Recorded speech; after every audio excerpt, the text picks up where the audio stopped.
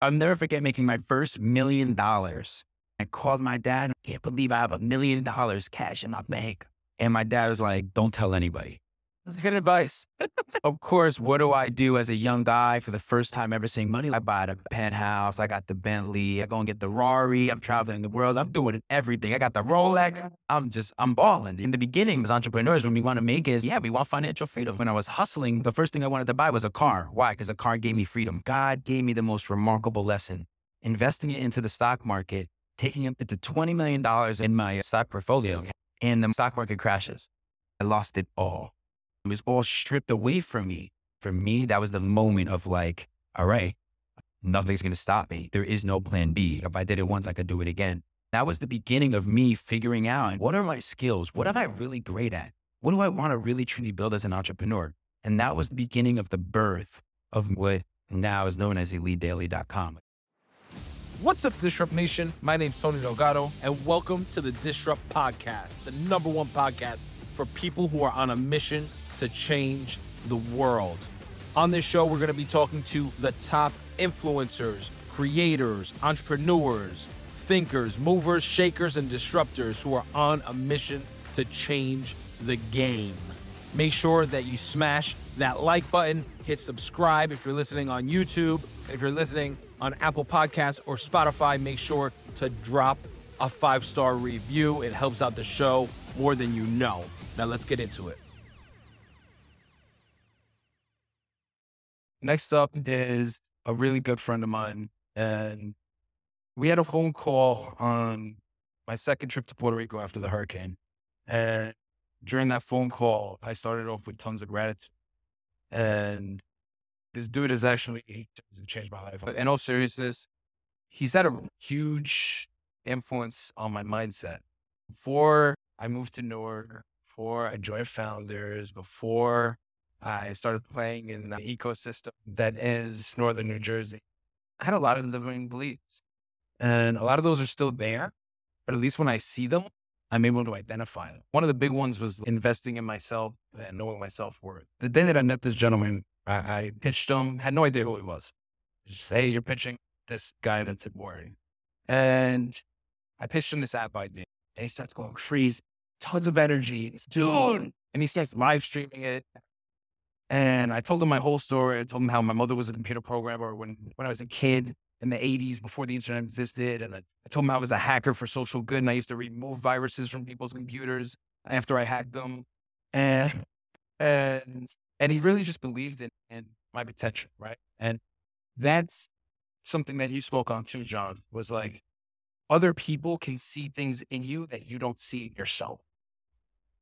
All this, tons of people in a room, people who've traveled all across the world. It's the result of other people believing in me. We all have limiting beliefs. We all wake up in the morning and have self-doubt. But other people look at you bigger than you see yourself is what helps you rise to greatness. And that's why you need to surround yourself with people, power you, and speak to your greatness and not speak to your smallness. And so anyway, rewind. I'm pitching this idea and we finish the pitch. It goes great. And I go outside and I throw a cigarette in my mouth. I light it, as I've done for 15, 20 years. And the guys come outside and look at me and they're like, bro, what are you doing? You have too much. And listen, I tried to quit smoking cigarettes tons of times. I had been forced to quit smoking cigarettes for different times. And I've done it for health. I've done it for vanity. I've done it for all these different reasons. And one way or another, I ended up going back to it. And that one small piece of advice, you have too much to live. It really stuck. So me and my buddy, we kill the pitch, we go to a bar, we have a couple of drinks, we get in our cars, and I look over to him, we have like 2 or 3 drinks, and I'm like, dude, drive slow, you've been drinking, you have too much to live for. So we get home, I wake up the next morning, and I look at my pack of cigarettes, next to my keys, next to my wallet, next to my morning routine. I pick everything else up, and I look at my cigarettes, and I say, I have too much. And I did that for 6 months. For 6 months, I woke up every morning, and I didn't touch them. I didn't throw it out. I didn't move it. I didn't put it on a drawer. I stared it right in its face. And I said, I have too much to live. So there's a million things that I'm grateful to this man for. But I know that not only will I live a longer life, but I will live a longer life that's filled with an even more amazing legacy. So I want to bring out my good friend, my business partner, a huge mentor, Gerard Adams. That's amazing to hear, Brian. First of all, I just want to offer my gratitude back to you for all the dedication and sacrifice that you've made to believe in me at a time that was really difficult for me as well. A lot of people see the outside. It's very easy to see the outside nowadays with the highlight reel of social media. And me having an acquisition of my company, which was a dream come true during that period of time for me, and we'll get into that story, I really was going through an internal transition in my life. And during that time frame, I really started to reevaluate my values, my standards, and what legacy meant for me. And to have left this life that I had before that was more of this like lavish lifestyle to realizing there's impact that I want to make in the world, and going back to Newark and feeling very alone, being in one of the worst hoods in Newark, New Jersey, building out an incubator to serve the inner city entrepreneurs in that community, to work with the youth. And just like any entrepreneur, jumping out of the plane without a parachute and figuring it out along the way. And there is not many people that I think really were willing to make that same sacrifice to be with me on the corner of Norfolk and Sussex. Yep. And you were one of those people. So I want to just, I'm so grateful for the sacrifices that you made and being a part of that mission for social impact through the principles of entrepreneurship. And I so got your back, yo. Can we give a royal round of applause? I know this is your first, there's a lot that you could learn from this, right? But the fact that you jumped out without a parachute and came to Puerto Rico and are being a leader here to add to this ecosystem, I have your back, and I'm super, super proud of you. And that's the type of leadership that we need in the world. Thank you for that. Yeah, so before we get into Norfolk Avenue in Newark, New Jersey, and those of you who don't know, I've said this in a couple other talks, Newark, New Jersey is the Bayamon of New Jersey. Okay? There's Bloods, there's Crips. When Cory Booker announced that he was going to end gangs in the city, they executed 3 college kids and sent the video to the news.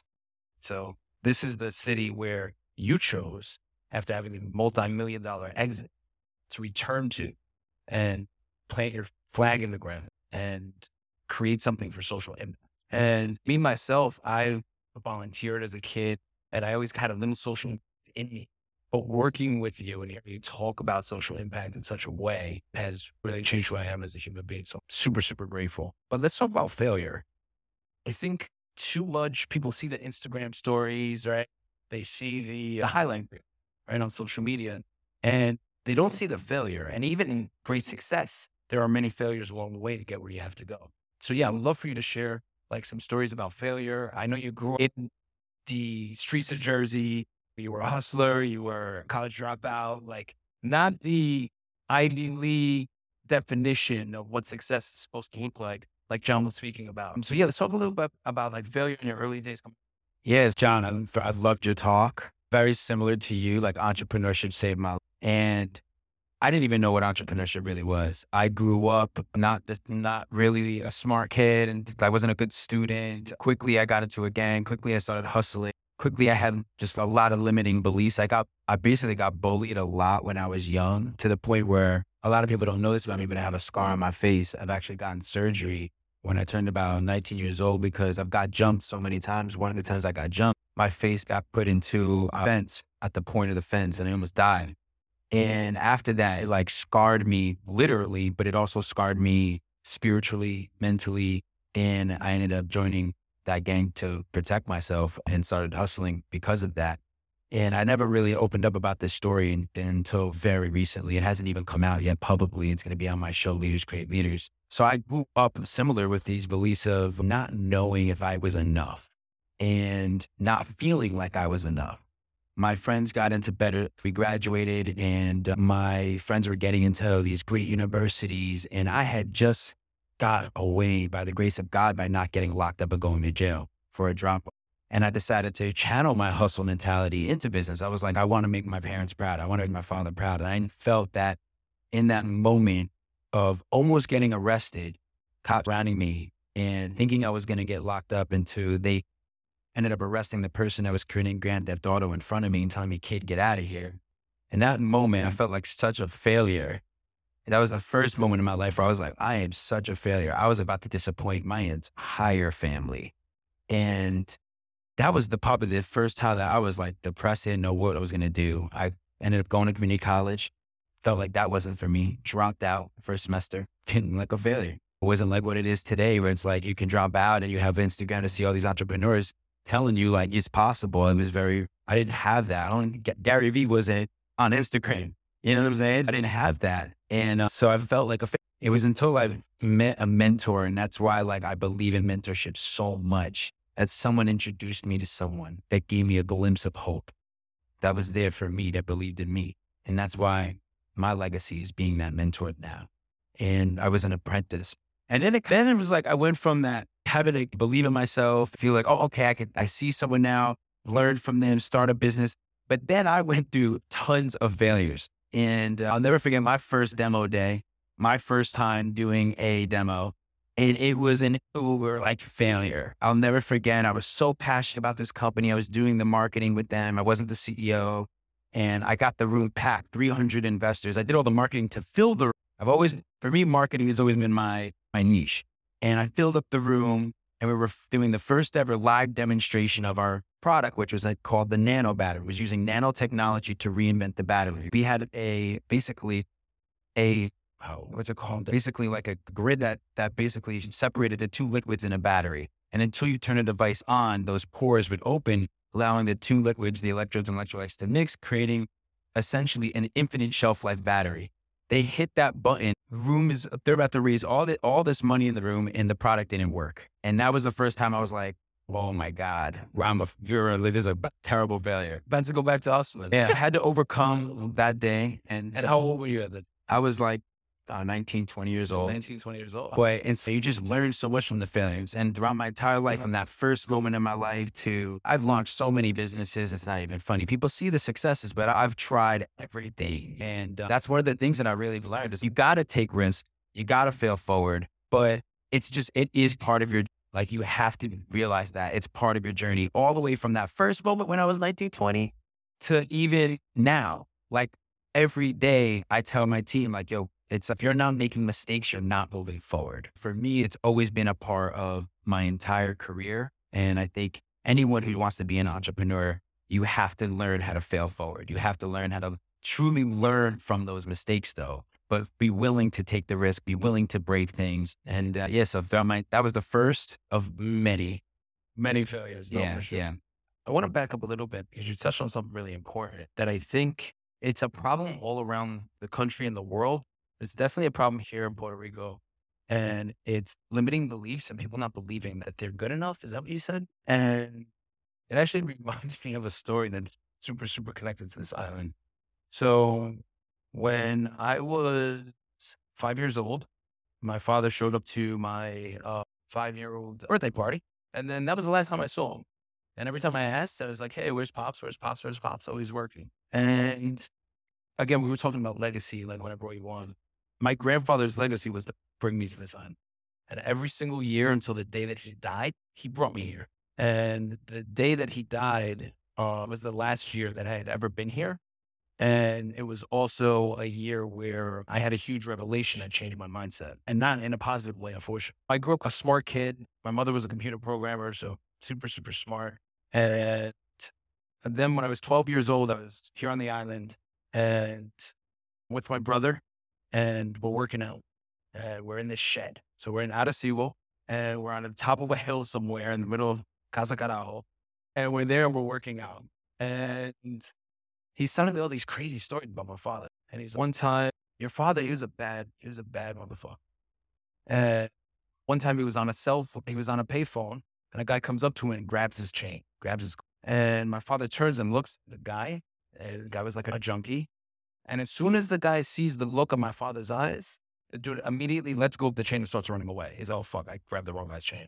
And my father took out a pistol and assassinated the dude, killed him. And so he tells me that story, and then he's telling me another crazy story and another crazy story. And then he tells me, yeah, and Pops, he's not working, dude. He's in the jail for the rest of his life. And at that point, my mother had been lying to me my whole life. And I'm 12 years old. I'm like about to go through puberty and I don't know what the fuck to think. And I come back to Jersey and I'm like about to go into high school. And I remember just like really obsessing over it and thinking like, there's actually a song by Biggie Smalls. And he goes like, I'm a piece of shit. They ain't hard to fucking tell. And I remember just having that song like a repeat, right? And really feeling like somehow that mattered, right? Like that mattered. And feeling like I was limited, like I was supposed to sell drugs. I was supposed to do X, supposed to do Y, I was supposed to do Z. And there's tons of people. I was talking to Taylor about it recently. She was like, oh, my family's telling me this, my family's telling me that. And I told her, your family, no offense to anyone who's over 35, I'm sorry. But like your family, you come from a different time. And some people, you're like a social media influencer, so this doesn't apply to you. It's a different time. It's almost like the time of cavemen, right? Like if I was going to tell you, if I was going to take away all cell phone service, well, where do you live? You live in Arizona? Okay, great. If a hurricane hit Arizona and you guys had no 4G and all you had was electricity, but none of your cell phones had any coverage and the internet was down, would you feel like you were in a good, yeah, you wouldn't. And that actually literally happened here. But I say all that to say our parents, our grandparents, our Theo, they grew up in a different time, right? And that limiting belief of I'm not good enough, right, is something that most people live with for their entire life. They're living with the stories in their head of their parents or their uncle or their teacher. I had a teacher that told me I was going to be a junkie when I was in 4th grade. He used to tell all the kids that would talk or laugh or throw a spitball, you're going to be a junkie. And it took me a long time to get rid of those thoughts of self-doubt. So I say all that to ask you, what was that aha moment? When did that light bulb go off in your head where you went from everything's impossible to anything's possible? So I actually grew up with unbelievable parents. And I think it plays a really important role. And it's something that I really look to achieve. Like I want my legacy more than anything, more than all the money in the world, more than like, building big companies or even the impact that I make through my social enterprises and philanthropy. I want it to be my kids one day. I want it to be me as a father, as a husband. And I owe my father telling me that, making me watch The Godfather every year my entire life and saying, a man isn't truly a man unless he takes care of his family. And I've always thought about the sacrifices that not only did my mother and father make for me, but also my ancestors. My mother was born in Colombia, and thinking about my grandparents, my great-grandparents on my father's side, they were from Italy. They immigrated from Italy. So mother's side, they immigrated from Colombia, my father's side from Italy. And I think about my ancestors. So the aha moment for me was the moment that I actually started to make it, and then I lost it all. So after that failure at the nanotechnology story, a guy comes up to me and he says, hey kid, I'm surprised you actually got me in the room. Here's my card. Call me. So for any of you that do a pitch, there's one person in this room that can change your life. Find them. And that one person gave me an opportunity to do marketing for him. And I remember being like, give me a shot. I'll take $500 a month. And that $500 a month ended up allowing me to build the company to $10 million in revenue, 6 figures a month in retainers. And I did digital marketing for small cap publicly traded companies for many years. And I ended up, I'll never forget making my first $1 million. I hit that comma and I called my dad and I was like, Dad, I'm a millionaire. Can't believe I have $1 million cash in my bank. And my dad was like, don't tell anybody. That's good advice. So of course, what do I do as a young guy for the first time ever seeing money like that, right? I got the penthouse, I got the Bentley, I got the GTC, the hardtop, I go and get the Rari, I'm traveling the world, I'm doing everything. I got the Rolex. I'm balling. I'm gonna ball. Why do we all, like in the beginning as entrepreneurs, when we want to make it, we want financial freedom. And when I think about the first moment that I even wanted to make money when I was hustling, the first thing I wanted to buy was a car. Why? Because a car gave me freedom. So I went through that and God gave me the most remarkable lesson. I went from being that person and not understanding my ego, investing it into the stock market, taking it to $20 million in my bank, in my stock portfolio, and the stock market crashes and I lost it all. And in that moment, when it was all stripped away from me, and all my friends are graduating from college now, and they're like, yo, but G made it. Let's get a job with Gerard because we can't get a job at this college degree and we got debt. And I was like, I had this facade. I was like, internally, I was like, wait, like this cannot have happened. I lost it all. I had to sell my cars. I had to figure things out. And it was my mother who gave me that moment. It was the moment that I didn't know where else to go. And I talked to my mother and she was like, you know, Gerard, I didn't want to ever tell you this. And with tears in her eyes, she goes, when I came to this country from Colombia, we had a studio apartment with all your aunts and uncles, and that apartment caught on fire. And when I was walking home at 15 years old, I ran home with the fear of someone passing away in our family. And they got out, but we lost the little that we had. We lost it all. We literally only had the shirts on our back. And I had to go and get a job on Canal Street in the winter at 15 years old, lie about my age, drop out of school to make a little bit of money to help your grandparents to rebuild. So she was like, and if I had to go through that and I was able to provide this roof over you and your sister's heads, everything, all that money in the world could be stripped from you, but they'll never take this and they'll never take this from you. Moment, I was like, I saw my mother looking at me in the eyes, telling me this with tears in her eyes. And I was like, wow, like, that was it, man. For me, that was the moment of like, all right, nothing's going to stop me. There is no plan B. If I did it once, I could do it again. And that was the beginning of me figuring out and really honing in on what are my skills? What am I really great at? What do I want to really truly build as an entrepreneur? And that was the beginning of the birth of me looking at how content for me has been everything. It's been the way that I've been able to become a storyteller. And I decided to create what now is known as EliteDaily.com with my co-founders. It's so cool. I think we have a lot of, I think our stories run in such parallel that it's funny that our paths crossed because you started a content company. And what year was it? Creating content or starting Elite Daily? Elite Daily. 2011. 2010 is when we started as entrepreneurs, and then 2011 is when it actually became a business. That's so cool. So at the same time, I was doing something so similar. And I think it's amazing that we lived for 20, maybe 30 years, like a town over. And we were at different points in our lives, we hit very similar types of adversity. And this speaks to, I think, the culture of the ecosystem on the East Coast. But so tell us more about Elite Daily now. So when did you first come up with the concept? How did you build your team? And when did it go from just an idea to this thing that was probably so big that you looked at it and you're like, what is this? It was like, it was so much fun. Like it was so much work, but I don't know, like I truly believe that I saw my friend post on Instagram this morning and he looked like it was one of his late nights. And he was, it's almost like I don't want to go to sleep because I'm so excited. But at the same time, I can't wait to wake up tomorrow because of that. And I think that has to happen. If you want to make it as an entrepreneur, like it has to be something that you are willing to die for. You love it so much that it's something that, like a passion. I think E.T. says it, right? It's you want to succeed as bad as you want to breathe. And really, it was like that. And we were naive.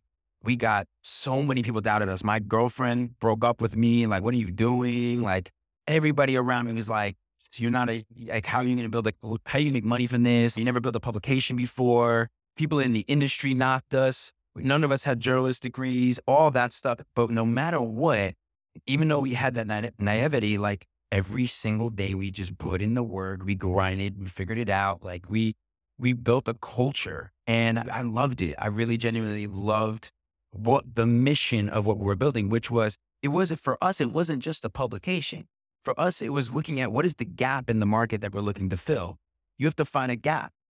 I wouldn't start Elite Daily again today. I would start another media company today. I'm interested in doing that or getting behind and partnering with a media company. But Elite Daily at that time had a gap, and it was that millennials didn't have a voice. You had all these publications that were handed down to us that were written by people of another demographic, an older demographic, and the HuffPost and New York Times and older magazines. I remember I would travel and I would buy Rob Report and Maxim and all these magazines that had been around a long time, but there was now a one-stop shop that was written by millennials for millennials that covered business, health, fitness, culture, dating, all these different topics. So we quickly, and by being bootstrapped was huge. I think that so many entrepreneurs today, they just look at like money is going to be the solution for you to build your company.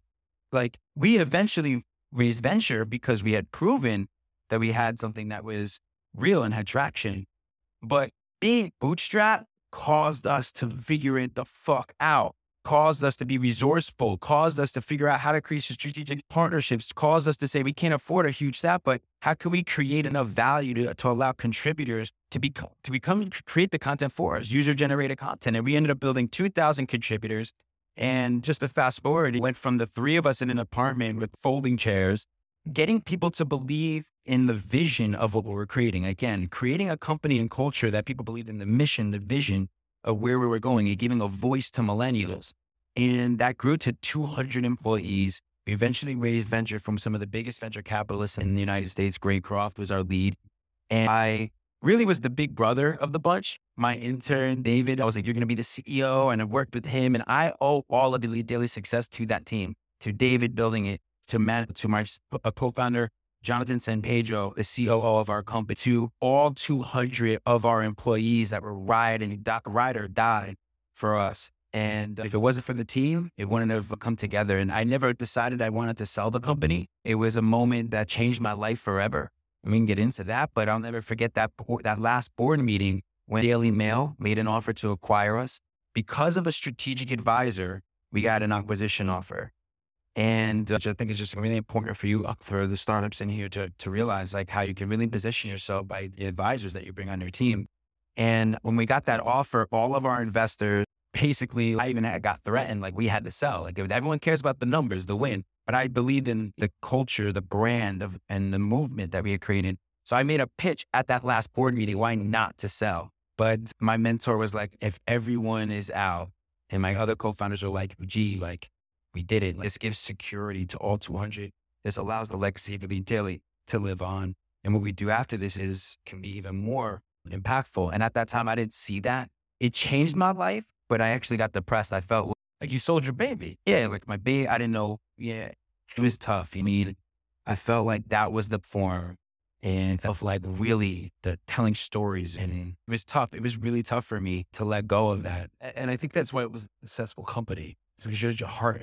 And Jess actually asked me a question a couple of nights ago. She was like, if you could choose top 3 companies that you would want to work at, what would they be? And I said, there's this really cool company in Puerto Rico called The Shrubs. Well, number 2 and 3, they don't exist. And I actually walked away because that's how user focused my vision is. So like for you at Elite Daily, you were laser. They're like $50 million. You're like, I don't care. This is my baby. So I can only imagine the internal conflict that you would have had there. Plus, I just thought it was undervalued. But yeah, that truthfully, I looked at the financials and I just felt that it was undervalued compared to our competitors and our peers. For sure. But yeah. So before we move on to after the exit, what's one thing about leadership that you learned from going to 3 or 4 people on chairs to this huge organization with 100 employees and thousands of contributors? I would basically say that when it comes to even like, I used to tell the team, obviously we care so much about data. And with us, like our success was like really understanding data. But behind all of the data, it really is understanding. And I think that the 2 main things that I learned the most about leadership through this journey was like, one, really, especially with my team, having empathy, having a view of understanding what their goals were and like really putting them in the best position and just genuinely giving a shit about every single person that was part of that company and really giving a shit about our users was like everything, like really making sure that we thought about the people aspect, of course, and also filling your cup up. Like I really recognized that as entrepreneurs, we can really sacrifice to the point of not eating, not sleeping, putting everyone before you. I was that kind of leader. I put everyone before me. And I know that's something that you told me yesterday. Like, I don't care about leaders eat last. And I get that. And I love Keith Ferrazzi in that book, Leaders Eat Last. But I really genuinely learned that. I learned this from a Navy SEAL. And if you genuinely want to build a big business, you want to build an impactful business, you want to build an amazing team, you have to fill your cup. You have to focus on you first and make sure that you are taking care of yourself mentally, spiritually, And the more that you do that, I literally, as simple as I just go for walks with my co-founders in a park, get out of the business for a little bit, because it allows you to think big. It allows you to spark that creativity to think differently. So for me, it was a lot of that. It was a lot of also stepping outside of it, outside of the business, filling up my cup, making sure that I was also being that mentor for my partners to get out of the business as well, to fill theirs. So that was really big as well. Awesome. So you have your exit, and now you have big check, but you have no baby, right? You have no, you lost the lead daily during the exit. So then what do you do next? And where was your aha moment for founders, and how did all that come about? I'll try to move along, and everyone's been sitting here for a long time. I appreciate everyone's patience, attention. What ended up happening, I think, and this is why this word impact gets thrown around a lot. And I recognize through social media that a lot of people talk a big game, but very few are willing to actually do the work. And entrepreneurship is about doing the work. So for me, afterwards, what I really did was take a hard look at, what impact really meant for me. And even though my account was like, go to Florida, get save on taxes, do all that, I started to really look at social media and look at the leaders that were representing entrepreneurship. And I like nice things, of course, but I was like, we need real leaders, not just influencers. And for me, it was like, how do I want to not only be a thought leader, but be like, I used to say, I want to be a show leader. I don't want to just talk about it. I want to actually show the work. So for me, it was really thinking about that, going and getting coached, working with Tony Robbins, working with some of his team, working with other mentors that build like multi-billion-dollar hedge funds, surrounding myself with those kind of individuals, where to them, they were like, it's not about the money anymore. It was about the impact, and seeing that they were actually building things to create real world impact. And for me, it was a combination of thinking about that, looking at the social media landscape and saying, we don't need any more influencers. We need real leaders. Also thinking about legacy, thinking about my ancestors, again, thinking about my family who immigrated here and saying, but they landed in the United States. They met in Newark, and my church is in Newark, and my roots are from Newark, and there's a lot of poverty there. There's a lot of the minorities don't have real role models. So it's really, as entrepreneurs, it's a small circle. It's our responsibility to be real leaders and go back to where we came from. Not only just support the entrepreneur community, but go back to your roots and think about how you're lifting up that community, how you're being a role model for the youth. And that was what it was for me. And I let go of finally, what an exit gave to me that I want all of you to recognize. If there's one thing, is like, for me, for so long, I looked to prove myself. I wanted to prove myself to my teachers. I wanted to prove myself to my friends. When I was young, I wanted to prove myself to my father. I wanted to prove myself to the entrepreneur community. I wanted to prove myself to so many times throughout my life. It's like, I wanted to prove myself. And when I got my exit, it was like, and I started realizing my impact. I was like, all right, I feel like I don't have to prove myself. There's one thing I would tell you is, you don't need a title. You do not need an exit. You do not need 1 million followers. You do not need millions and millions of dollars in the bank for you to step up as a leader right now. For me, it took me a lot to get there. And that's something that's part of the message that I want to create a movement around because we need leaders more than ever before now. And that's why I'm here for you. So true. Like, Gandhi didn't have $1 million in the bank, and Martin Luther King was around way before Instagram. So really excited to embark on this next chapter where we can redefine the word influencer and the word influence. The Governor Cuomo, he's the governor of New York City for years. He has about 1,000 followers on Instagram. Follow the CTO at Amazon Alexa, who's listening to millions of people's houses for the Wake. He has about 250 followers on it. I follow him as well. And these are people that have massive impact and influence over our city and over the future of our civilization. And I love the fact that you've taken your success, you've taken your influence, and you've channeled it for social good. And I think when you do that, you become, whether you like it or not, the subject of a lot of criticism. Tons of people have exits and don't try to do anything to go with their money or their effort. So I would love to hear your opinion on maybe the backlash of social impact. There are tons of people who, like I said, they have exits where they make a lot of money, and you don't hear them, and they're not in the news, and they're not saying, I want to save Newark, or they're not saying, I want to help Puerto Rico. So what do you think the solution is to that criticism? And how do you I think that there's criticism for ever doing good in the world. I think for me, the criticism came from, you're mentioning a lot of leaders that don't have a lot of followers. And that's obviously, you know what I mean? The amount of impact that you make in you as a leader is not correlated to followers. But I do believe that like, it is also okay to build a personal brand and that we can redefine influence and redefine branding ourselves now. John mentioned like entrepreneurs, like the new rock star. So for me, I feel like I want to work with real entrepreneurs, successful entrepreneurs that actually do want to brand themselves, but they are very intentional with the influence that they're creating. They're not doing it because they want Insta fame. They're not doing it because they want to buy their next Lamborghini. They're doing it because they actually want to channel that into creating awareness, which is what consciousness really is, to things that are actually important in the world. And I think that we can leverage social media. It's such an amazing tool. Technology is such an amazing tool. People are scared of what's happening. There's a lot of people scared when you talk about these big terms, AI and blockchain, and because people fear change. They don't understand change. But throughout the history of humanity, technology can be used for bad or it can be used for good. When TV came out, our parents were like, oh, people thought it was bad because all the kids are not going outside and playing anymore and they're getting fed to have a consumer mindset, which is true. But it also has been used for documentaries and education, and TV's created amazing things. So when I looked at social media, I say to myself, like, it can be used for such good.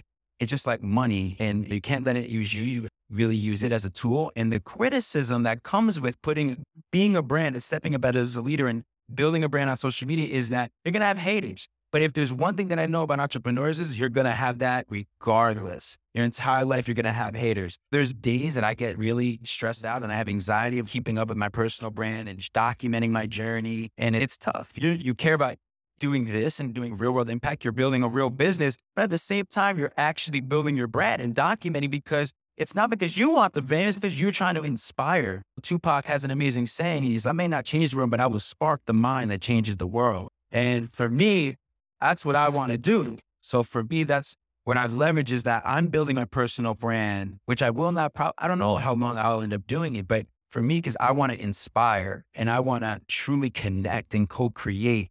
And for me, take it off social media and actually meet real people. And for me, I think there's a lot of amazing individuals doing a lot of amazing work, and we can leverage social media to really make a lot more impact if you do it in the right order. A lot of people do it in the wrong order. And that's what I'm doing now is I've gone through learning this whole social media personal brand and creating a framework where I can now work with successful entrepreneurs, work with people that are doing the work, but also now want to be able to build a profitable personal brand that will create more impact. Digital Jeff, Nicole, Ashley, who's been a part of it has helped me with the show because a lot of people see the highlight reel of the show. They don't know what goes in behind the scenes of the pre-production, the traveling, the narrations, the editing, how much time that takes, the post-production. It's a commitment. It's a real commitment, but it's the amount of impact that it's made, the letters, the DMs of changing people's lives. It's been all worth it. And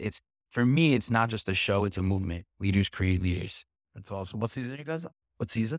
This is season 4, and the theme of this season is called Conscious Creators. Super cool. It's a Entrepreneur Network. It's very dope. So the last thing I want to touch on is social impact and becoming a world-class leader. So let's talk a little bit about Cool. I know we've been here for a long time. For me, I think I've touched on a lot of it, but I feel it starts with building a world-class mindset. Then it's building a world-class brand, and then it's becoming a world-class leader.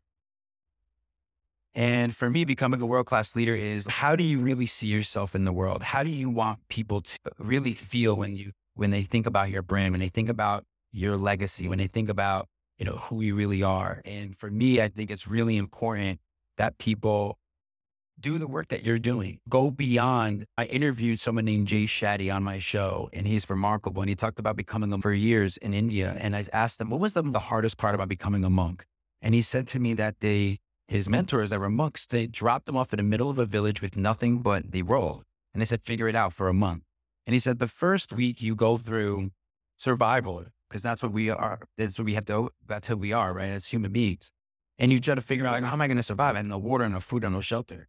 And he goes, by the end of that week, going into week 2, you realize, okay, if I actually just add value to this community and do work, not only will they'll give me water, they'll give me food, And then it leads to like week 3, where like you're like, holy cow, like I've provided so much value for this community. Not only do I have food and water and shelter for myself because I've added value, but you start to recognize that there's people around you that don't have water, that don't have shelter, that don't have limbs, that don't have eyes, that are sick.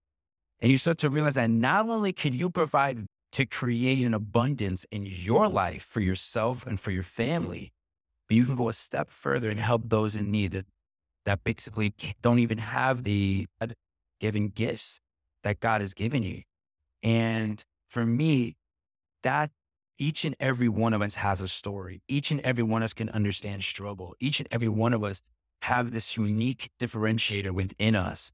And as long as we know that you are enough, that you are everything and more, God has given you a purpose on this planet. And we are all have the ability to be leaders.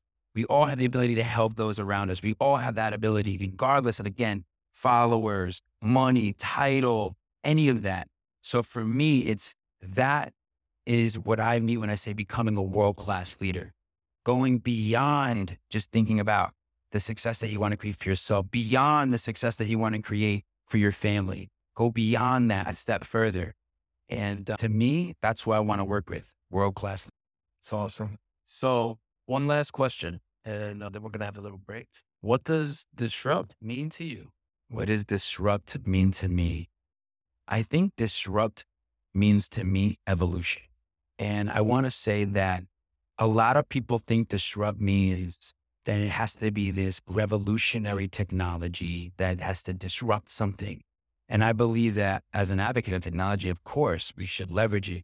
But disruption does not have to be just about technology. It can happen on the outskirts of your dreams. Like it doesn't have to just be this revolutionary term. Disruption can happen by even just going back into your community. And again, like actually, for me, it's like education, going and helping the inner city youth and disrupting education by literally just going into those schools and talking to those kids, talking to someone on the corner, disrupt their mindset. And I've seen how that can really change the trajectory of someone's life. So go out there and disrupt, man. And God bless you. And I support you, Anthony. Continue to disrupt, bro. And thank you all for believing in this movement, being here for your time. And thank you, Puerto Rico, for inviting me here. I look forward to building relationships with each and every one of you, figuring how we can add value to each other. Entrepreneurs need to stick together, grow together, build together. Shout out to all the entrepreneurs out here. Love you. Peace.